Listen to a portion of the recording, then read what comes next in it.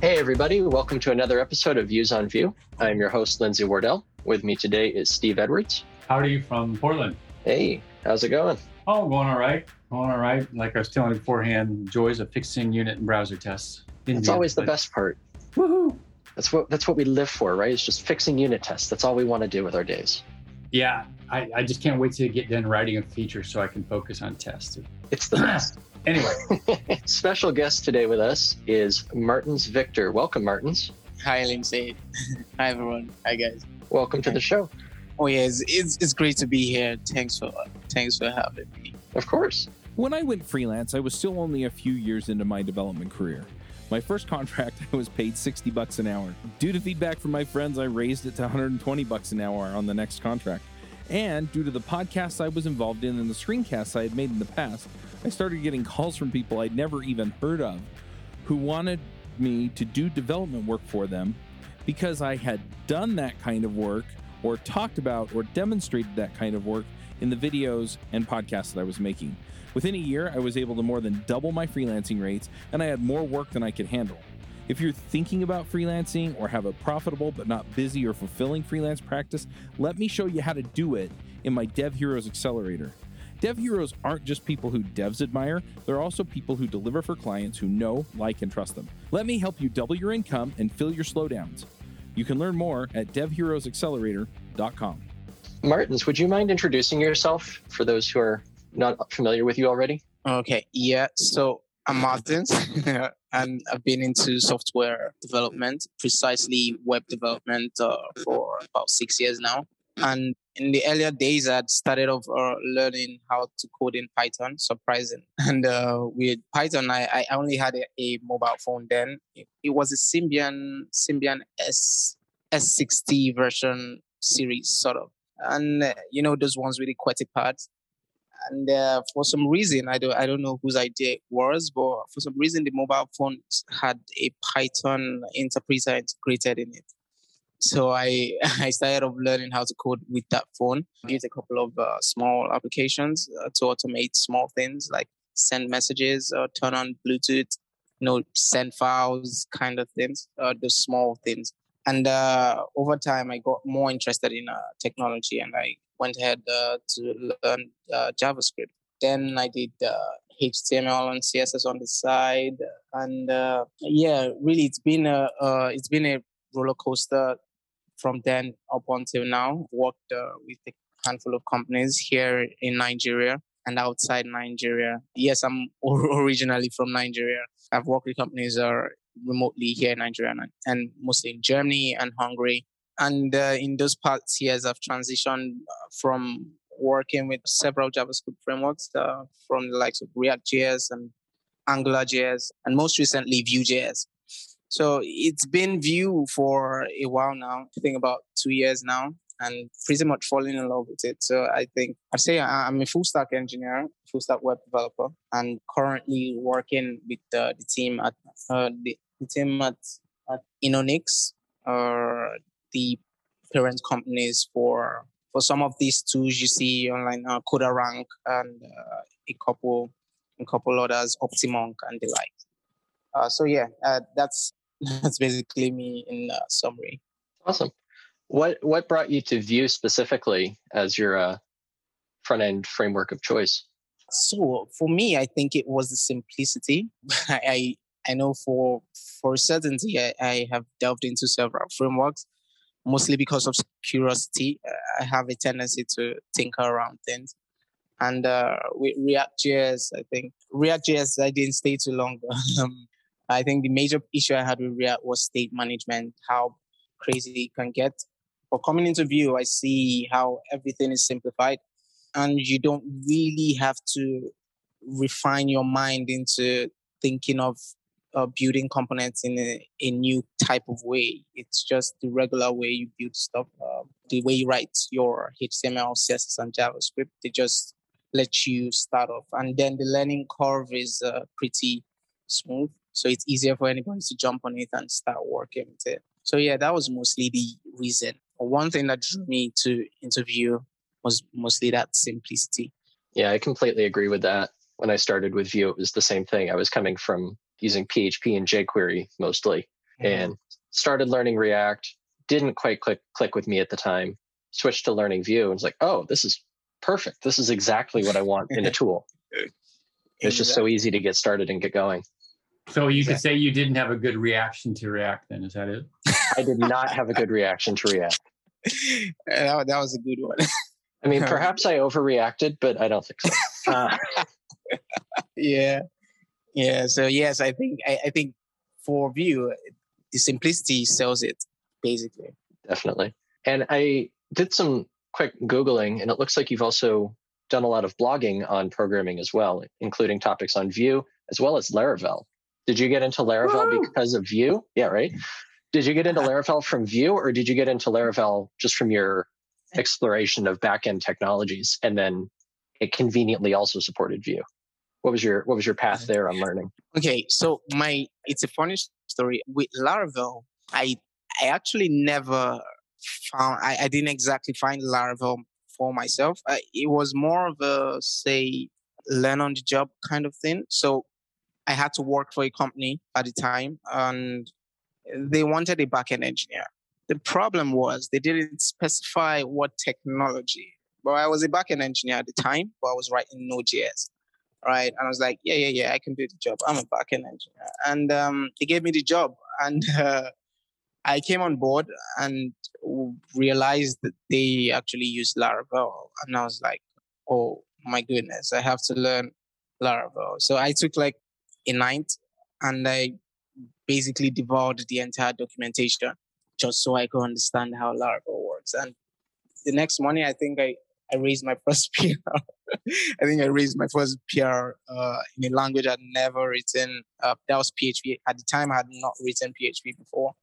I'd also not done anything Laravel related before. So it was really something that Laravel was something I had to learn on the spot as a requirement for the company I was working with at the time. However, Vue, I had found Vue while I was looking for alternatives to React. So I was looking for something else that wasn't React or was going to get the job done. And that was really how I stumbled on Vue. Oh, and then I found, they do have a perfect sync. And yes, I wrote a bit of articles on Laravel and Vue because at the time, it was really a great relationship, both of them. And because of Laravel's strict ideology around composing backend APIs and how Vue has its simplicity, for me, both of those technologies were a perfect match. And while I was learning, I was writing at the same time, and it was a great experience for me. Really, it really was a great experience. Yeah, you're in pretty much the same boat I'm in that I came in with a few years of Vue experience to my current job, and I'd been working in Drupal, and so I knew PHP, but I didn't know Laravel at all. So I've been learning Laravel on the job for the past 6 months. We actually have a podcast episode about it a couple months ago with my boss. So yeah, I know exactly what you're talking about in terms of knowing Vue and having to learn Laravel too. Mm-hmm. Yeah. I believe having to learn Laravel on the spot really helped me understand how to structure code. Because the one thing about Node.js was there wasn't really a uniform way or a universal way to structure your Node.js backend code. I mean, you could basically write everything in one JavaScript file, and it would work, but it's not easy to maintain. Or with Laravel, for me at the time, it was really that structure that was put into building it that made me fall in love with it at the time. So yeah, Laravel for me learning it was actually a great experience. Yeah, I've been meaning to dive more and more into Laravel. I'm working with it right now at work as well. And I've used PHP in the past. It just, I don't know, something about it seems really nice how it integrates with Vue, and it's just, they're meant to work together in a way. Mm-hmm. Yeah, and there's been several iterations and updates. I mean, they recently moved from using Bootstrap to using Tailwind CSS. Yeah. So basically, when you scaffold a new Laravel application, I think with version 7 and 8, Laravel now scaffolds with Tailwind. I think they're trying to stay modern and all. And all. So it scaffolds with Tailwind CSS. Puts Oh, it that's awesome. a bit of shape. Have you seen Jetstream? Oh yeah, I have. And Jetstream, what's cool about Jetstream is that it uses Inertia.js, which is something I've become a real huge fan of. On JavaScript Jabber, we interviewed Jonathan Reineck, the guy that created Inertia. He's good friends with Adam Wilding. And he and I still stay in touch and talk once in a while. But Inertia is basically the middle. It creates a monolith where you can glue together a front and a back end, and it just handles the passing the data back and forth. So if you look on their GitHub repo, they have a site demo called Ping CRM, which uses Laravel on the back and Vue on the front. But what Jetstream does with Laravel is when you spin up I'm working on a project with it right now, where you spin it up with Jetstream, it's using Inertia with Tailwind. And so it has the whole, user authentication feature set built in. So it's just really slick. And then once you understand Vue and Inertia, then you can just, jump right in and start tweaking it and adding to it and building on top of it. So it's really slick. Yeah. I did see that upgrade. I think they had abstracted the authentication logic for Laravel into a single package called Fortify. Mm-hmm. So you can use it out of the box, or you can use it wherever you want to without in or out of Laravel. And then they moved ahead to remove the previous package Laravel UI and then presented Jetstream. So Jetstream was basically like the front-facing part of the Fortify authentication system. Right. So, and then it provides you with basically everything that has to do with authentication, including issuing API tokens and all of that. Yeah, I mean, it's really a great framework, honestly. Yeah, it's quite amazing what you get just spinning up out of the box. Uh-huh. Yeah. Well, I know what I'm doing after this episode's done. One more thing on the list of things to go play with. Basically. Mm-hmm. Well, cool. Martins, we asked you to come here partially so we could talk about some of your blogging, specifically about blog posts you did about web workers in Vue applications. So let's dive into that at this point. And first off, I think this might be a newer concept to some developers, especially newer developers who haven't heard of this yet. What are web workers? I've heard of service workers. I know service workers from progressive web apps, but what's a web worker? Okay, so the same way you have our processes in, say, a Node.js environment, they're like tiny bits of your entire system. This is pretty much the way web workers work in the browser. So what they are really is they're basically scripts or subscripts, more like, of your actual JavaScript file. Say, for example, you had a JavaScript file called parent.js, and you want to be able to communicate between two JavaScript files, right? What you could do is spin up a web worker, more like a thread from the actual JavaScript file. That's the parent.js, right? So what that does is it helps you take away lots of load or execution and, tasks from the main thread, right? And lets you delegate all of those tasks, however much you want to a subthread, right? So what this does, it doesn't, actions that happen or activities that happen on the web worker thread, they don't affect your user interface. You understand how JavaScript can be blocking?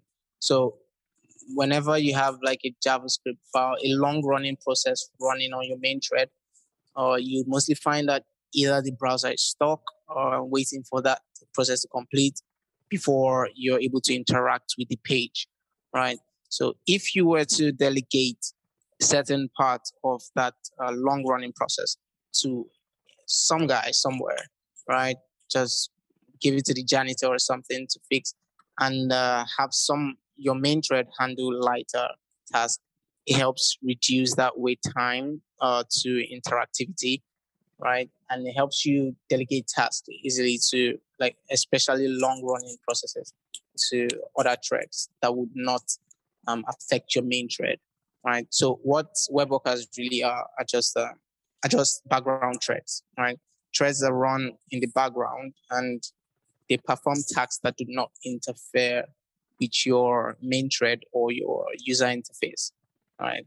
So in a nutshell, that's really what web workers are. All right. So let me clarify a couple things then real quick. First of all, these run in the browser, correct? Yeah. As obvious as that may sound, just in the browser as compared to like Node, running on a server. And so what it sounds to me like is it's basically sort of mimicking the Node event loop in that it gives you the ability to say, here, go do this job. I'm going to go finish what I'm doing. When you're done, come back to me and let me know, or something along those lines, right? Mm-hmm. Yeah. Okay. Yeah. So 2 questions then. One, I can think of long-running processes on a server, where you're queuing up jobs to go process data, get data from an API and update your database, something like that. What can you give me some good examples of what a long-running process would be in a browser? Okay. Say, for example, I had a list of customers, or say I had a list of staffs, and let's assume I need to calculate how much I have to pay them at the end of, say, 4 months. And each of these workers are paid per hour. And say, I want to perform that task at a go. Say I have a single function that takes all of the staff and how many hours they've worked. Say I have a fixed amount to pay per hour. And I want to make that calculation for, say, right now I can't say how many staff there are. Say, let's just assume that there's a ton of them. And I need to make that calculation. If on the UI, on the user interface, I would probably have, say, a button when I click on it, and it's just going to, a button that says calculate, and I click on it, it's going to call that function and send all the arguments that needs to be passed in, and then the function starts running. So that process right there, you can tag a long-running process, because you cannot determine how many stuffs you have to process for. You cannot determine how long it's going to take to complete that job, or it's going to be completed in the end, but you can't determine how long. So one thing you'd usually is probably put a loader on the page, and have to wait until that's done before providing interactivity back on the page. So in those kind of cases, if it's not important, right? If response is not important to the user to see immediately, those kind of processes can be delegated to workers. And when that process is completed, the worker is able to send messages, in correct terms, post messages to the main thread and tell them, oh, it's done, it's ready. And you could just like maybe show a fancy pop-up that the user can click back, to that page, but while still allowing them to do other things on the page. Those kind of things. So that's one very applicable scenario. So why would you do that in the browsers compared to running something like that from your back end on the server? Well, technically, you wouldn't want to do that on the front end or in the browser. So that's pretty much an abstract example. Okay. I know there would be cases where people might have to perform huge calculations. Probably nothing that has to do with, say, a list of staffs or anything of sorts. But in cases where you need to perform, say, huge calculations, that's one way. That's one scenario. Okay, but the general idea, though, is that you have some process that needs to run, maybe not the example you just gave, but some process you want to run from the front end, and you don't want to lock up your screen and stop any page functionality from being usable by the user. So you hand it off to the web worker so they can keep using the site. Exactly. Okay. Exactly. Yeah. I think one example might be some sort of image processing. If you're building a client-side app that can either handle images or allow you to edit images, if you need to do any processing or pre-processing on a photo, that might be something useful to pass over to a web worker so that the main thread is able to continue running your application and they feel like everything is moving smoothly. Yes, that's a very good example. And that way you're not passing the photo over the wire, because it potentially could be a large image. You're not having to pass that to a server, do the processing over there and send it back. Yeah, that's correct. Okay, so in your blog post, you have some pretty good detailed instructions on how to do this, but for the purpose of a podcast, can you do a little mouth coding and just describe I'm always into the details on how you set something up, how you would set up a web worker in a Vue project, and like what files you use, where you put them, that kind of thing. Okay. So for the example I gave on the blog post, I try to make it as simple as possible. I'd use the Vue 3, and there I'd just use the Vue CDN link on a basic HTML page. Inserted Vue CDN link, bit of styling here and there, and on the setup, you will basically have to set up the app. Set up data, if you need to use computer properties and whatnot. But the most important part is the data attributes and then your methods. So for that particular example, I created a method to fetch using so there's an open source API where you can fetch random data or images of dogs. I'm a huge fan of dogs, by the way. So I picked that out, and then I created a method to fetch random images of dogs, and for every 10 seconds. So the big idea, the big picture really was to do this. For every 10 seconds, I have a counter that counts down to 10 and then counts down to another 10. So every 10 seconds, I count down or up to, we fetch a new image. However, we don't want that counter to be on our main thread. We only want to fetch the image on request from the counter. So the counter is going to basically run forever, and that's something I think can be delegated somewhere else. It's not necessary. It doesn't necessarily have to run on our main thread. So in that case, we first create, say, Java entry file like app.js. So within this entry file is where we're going to set up our Vue instance. So we set up our Vue instance, we set up the method. You have a method there that uses the fetch API to send a request to the dog API and gets a response back. And then we set the response from that request. We set the response to the dog image property. So we can use it on front end. So on that part, we then create the mounted hook. So in the mounted hook, we call the dog API the first time, right? So the first time we want to see an image, right? So the first time we'll call the API, and then we'll also do something. We'll set a listener on that page. So the main purpose of the listener is to listen on events or to listen on messages from the worker thread. So because the worker thread does not have the same scope as the main thread, the only way to inform the main thread that there's been a change or there's been an update in data or a state change is to post the message.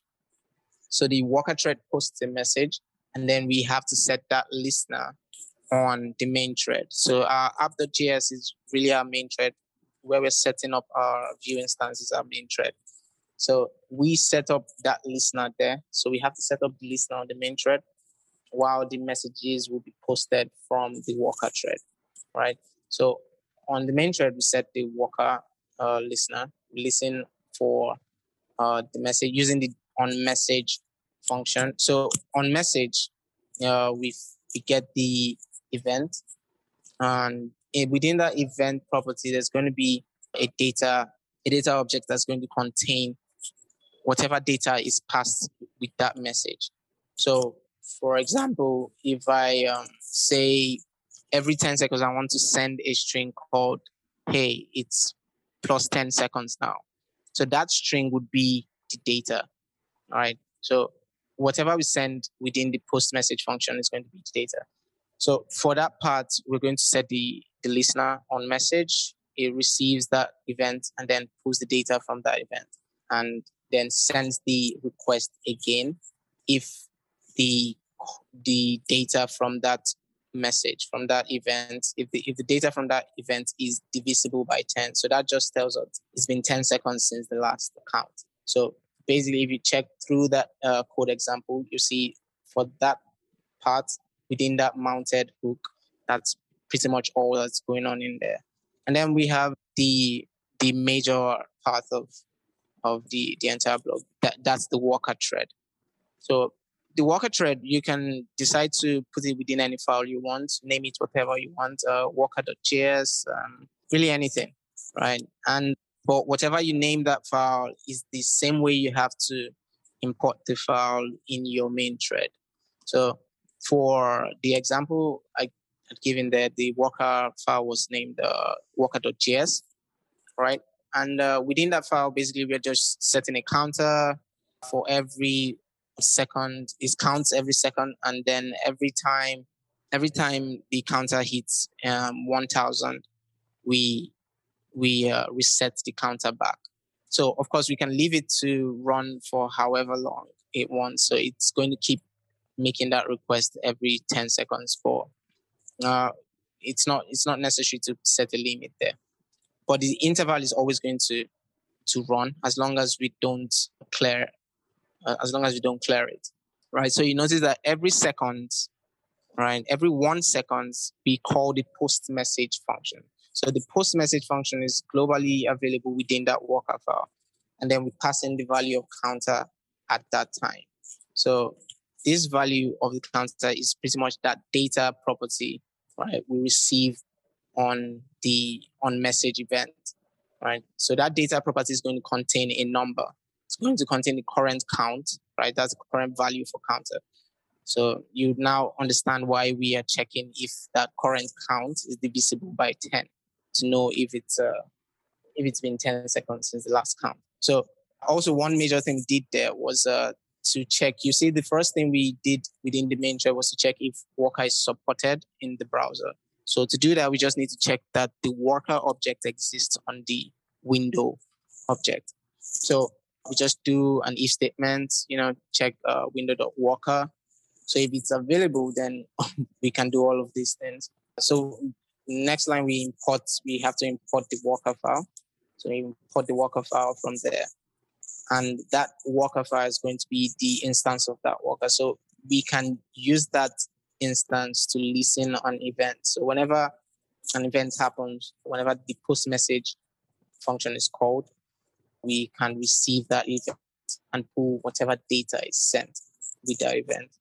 So pretty much that basically the whole nitty-gritty around it. Of course, we can come up with more complex examples and more real-world use cases, but this is just a basic example. Hey, folks, if you love this podcast and would like to support the show, or if you wish you could listen without the sponsorship messages, then you're in luck. We're setting up new premium podcast feeds where you can get all of the episodes released after Christmas 2020 without the ads. Signing up will help us pay for editing and production, and you can go sign up at devchat.tv/premium. So looking at the API for sending messages, it looks like in your code, you had to do a worker.post message to initiate the worker starting the counter. Is that correct? Exactly. So that's correct. So the first time you import the worker file, you need to initiate the counter. And so sending an empty post message from the worker instance would automatically call this worker file and then that counter immediately from there on. You notice we have an onMessage event handler within the worker.js file. So the onMessage is basically that listener. So as soon as a post message is called in the main file, that's the parent JavaScript file, onMessage events is triggered. So post message is part of the worker itself. It's not something you had to write, correct? That's how it's sending its message back to the main thread? Yes, that's how message is sent to and from. Yeah. Okay. And so just to make sure, it looks like from the API that each worker can only have one real function that it does. And if you're really needing multiple functions that are in web workers, you should create multiple web workers. Is that correct?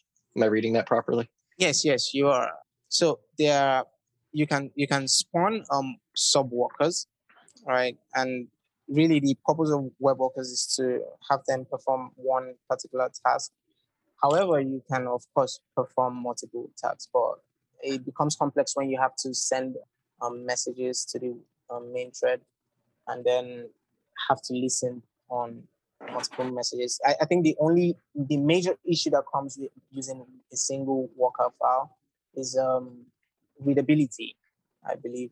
So as much as it's possible to use a single worker file, it's advisable to split it, have multiple scripts and then import the script. Yeah. Okay, that makes sense. I guess my other question, as far as a Vue application is concerned, is what happens if I have spawned a web worker, whether or not it's doing a repeated task like a counter. I've created a web worker on a page, but then I navigate away from that page. Do I need to tear down that web worker? Is there a method that I can use to do that? Or is that something that's just handled because the reference is no longer there to the worker?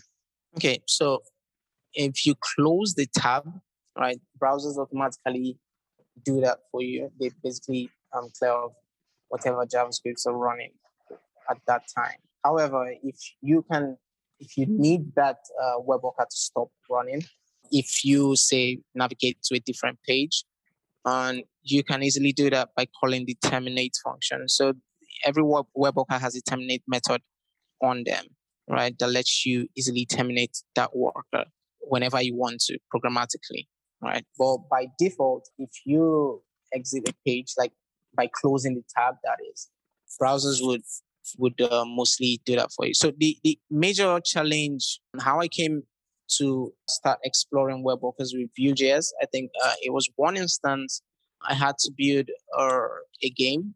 It was for a client at the time, and this game really required users to answer trivia within a specific time frame.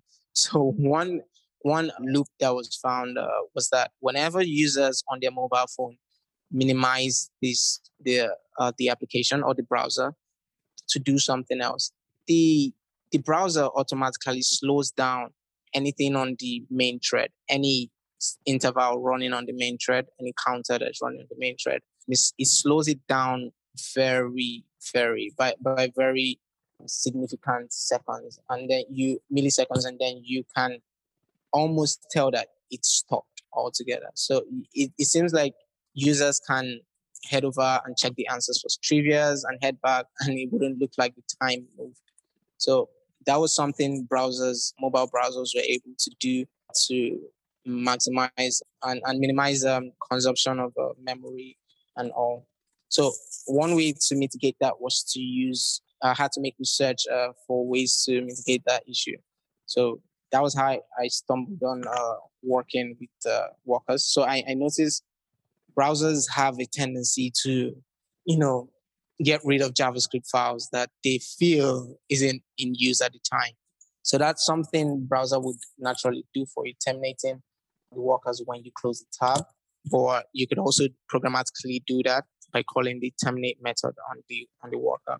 Cool, that makes sense. My last question on workers. This is, first off, this is a great article. Anyone wanting to know about this should go and read it as well. But also, is there anything within a worker that you cannot do? Is there some limit to what APIs are accessible within a web worker? Oh, yes. So the workers, they run in another global context that's different from the window context, right?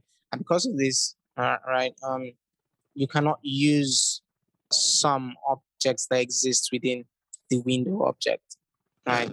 So in place of, say, using window.location, for example, to get, say, information about your URL, right? You'd have to use the base object within the worker file is called self. So because it's wrapped around an object called the dedicated, I think it's called the dedicated worker global scope or something around that line. So that object, right, is dedicated to every instance of a worker, right? And within that scope, you do not have access to the window object. And this is one major issue people tend to run into whenever they start using web workers without understanding the scope within which they run. So you cannot use some window objects, but you can use a handful of them. There are some that are available within the self object. So the self object is really how it's an equivalent for the window object, really, but within a web worker file, right? It acts more like a window proxy, right? Or with limited access to window APIs and window objects. So, but of course, you'd have access to other APIs like WebSockets and other local data storage mechanisms like IndexedDB and the likes. So I'd still have access to console log if I need to do some testing. Bringing it back to the beginning of the episode. Yes, of course, you still do. Oh, that's good. Cool. Is there anything else that you'd like to talk about before we move on with the show? This has been great. I've really appreciated you being here to talk about all this. I have one more thing to mention here, Lindsay. So in the blog post, you made the point of doing it just from scratch, from the ground up with no tools. And I noticed you mentioned there is a Vue Worker plugin library that you can use. And I'm just looking at the NPM page for it. It looks like it's pretty straightforward, and it's just basically a wrapper, and then it creates a worker object on the Vue, something on the Vue object, so that you can just access it from inside your component. Yeah. So I had looked into Vue Worker first before finding the ground up way to do it, and I figured it was really a wrapper around it. And the only issue I had with it was how deep nested JavaScript libraries can be. So it was a wrapper around simple web worker. Right. So it's like a wrapper around a wrapper. And for me, as much as that simplifies how you work with it within a Vue file, it also takes away that opportunity to understand really how everything works on the ground. And funny enough, to understand how everything works on the ground is like pretty simple.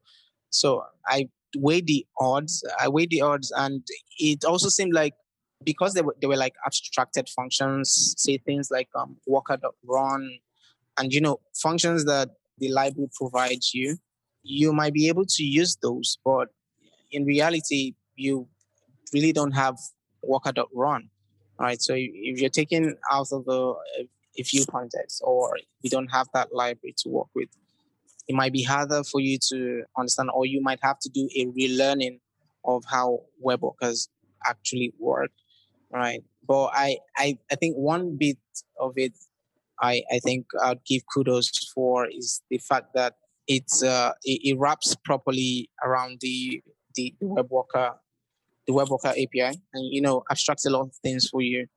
And the API that it provides you to work with, and they're pretty simple. But last I checked, it wasn't updated for Vue 3. So I think that was another setback at the time. The way you install it wouldn't work on the latest version of Vue.js. So you have to, if you were using a Vue 3 project, you pretty much cannot use it. So you have to go back to barebone. So for me, I felt like, okay, I should focus on, explaining how to do it from the ground up. So regardless of wherever environment you are in, as long as it's a JavaScript environment, you can, use web workers however you want to. Yeah, I was going to say, looking at the package, it hasn't been updated in 4 years. I'm not sure we're going to see an update to support Vue 3 as well, which I guess gives an opportunity to someone else to make a Vue 3 worker. Mm-hmm. I see that, considering how easy it is, or how quickly the JavaScript community makes libraries these days. It won't be too far-fetched. Yeah. Well, great. Martins, thank you so much for coming on the show. This has been an excellent conversation. Really appreciate it. Thank you so much for having me. It's been great talking. Of course. Hey, folks, I don't know if you've noticed, but I've been working a lot on figuring out how to help people become the most valuable developers on their teams, or becoming the top 5% of developers in the field.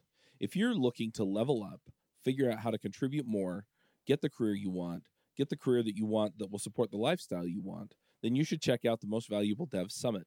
I've invited some of my friends across the community, people that you've heard of, people that have worked on systems that you use on a daily basis, people who have invented new ways of doing things over the years in programming, and I've asked them one question, and that question is, how do you become a top 5% developer? How do you become 1 in 20 of the best developers out there? And so we're going to go ahead and have that conversation with them in interviews on the Most Valuable Dev Summit. And you can find that at summit.mostvaluable.dev. At this point, we'll move on to picks. Picks are the part of the show where we share things with the community that we like. It doesn't have to be programming related. And I will start with passing it to Steve. Okay, so I'll start off with my new weekly tradition of the dad joke of the day. And so actually, I'll combine a few of them together. You know, over my long working history since college, I've had a number of jobs. And I've been fired from a few. Like my first job out of college was for a bank, a large bank. And I got fired because this elderly lady came in and asked me, she wanted to check her balance. And so I pushed her over and they didn't like that. And then I used to work at a calendar factory and they got fired me and all I did was take a couple of days off.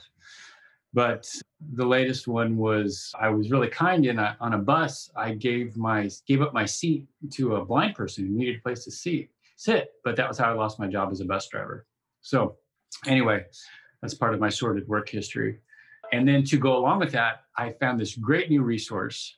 And if anybody who's been around the web since it started remembers the iCann Has Cheeseburger website, I think it was cat pictures and stuff like that.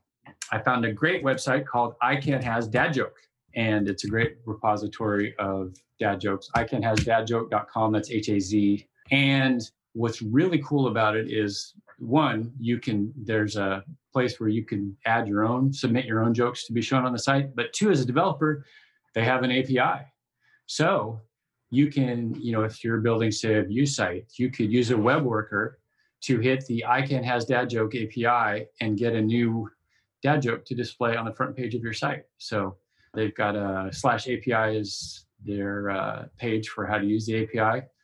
And so, yes, that's my pick of the week. Great, thank you. I will go next, let Martin's rest his voice a little bit. So I'm going to have two picks. One is a game. And I am a huge fan of Magic the Gathering. I've been playing far too long. Started playing when I was in school, went to a summer camp and saw some kids playing. And just recently, they released a version of their current digital version of the game, Magic the Gathering Arena. They recently released the mobile version of the game. So on Android and iOS, you can now play Magic the Gathering. And it's been a lot of fun. The interface actually works. I'm using an iPhone 12 mini. So it's a little small, but it's pretty good considering what they're working with. My other pick is a Vue-related piece, and that is Vue.js Global Summit, which is happening on May 4th and May 5th this year. I'll put a link to that in the show notes. And it looks like it's going to be a very large conference put together by a group called Geekle. And they've got speakers from AWS, from Microsoft, from a whole bunch of different companies. It's supposed to be 14 hours of tech talks.